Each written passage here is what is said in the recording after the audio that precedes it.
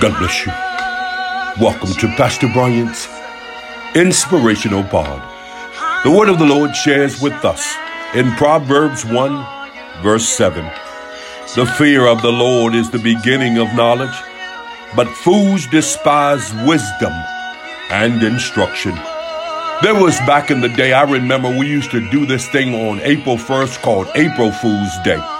We would do various jokes and have various pranks that would take place, and we would say various things, and at the conclusion, the person would yell, "April Fool." That's how you know that whatever they said or did was a practical joke or a prank. Well, I've come to share with you on today that the writer of the book of Proverbs shares with us in verse number 7 that there is knowledge to be gotten in the word of God, that the fool despises the instruction and the wisdom of God's word.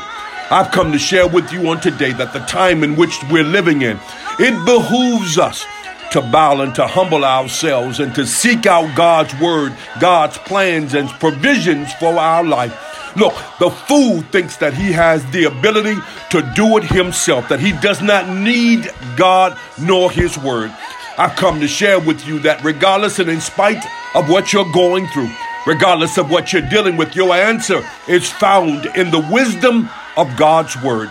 I encourage you on today to turn through the pages of God's word to find the purpose and the plan that God has for you in his word.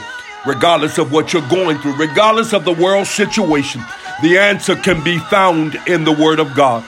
God shares with us, if my people who are called by my name, if we would just humble ourselves, it's found in God's word. When we're going through, God's word says, no weapon formed against you shall prosper. I'm telling you, the answer is found in the wisdom of God's word. God bless you. Until next time, I'm in his service.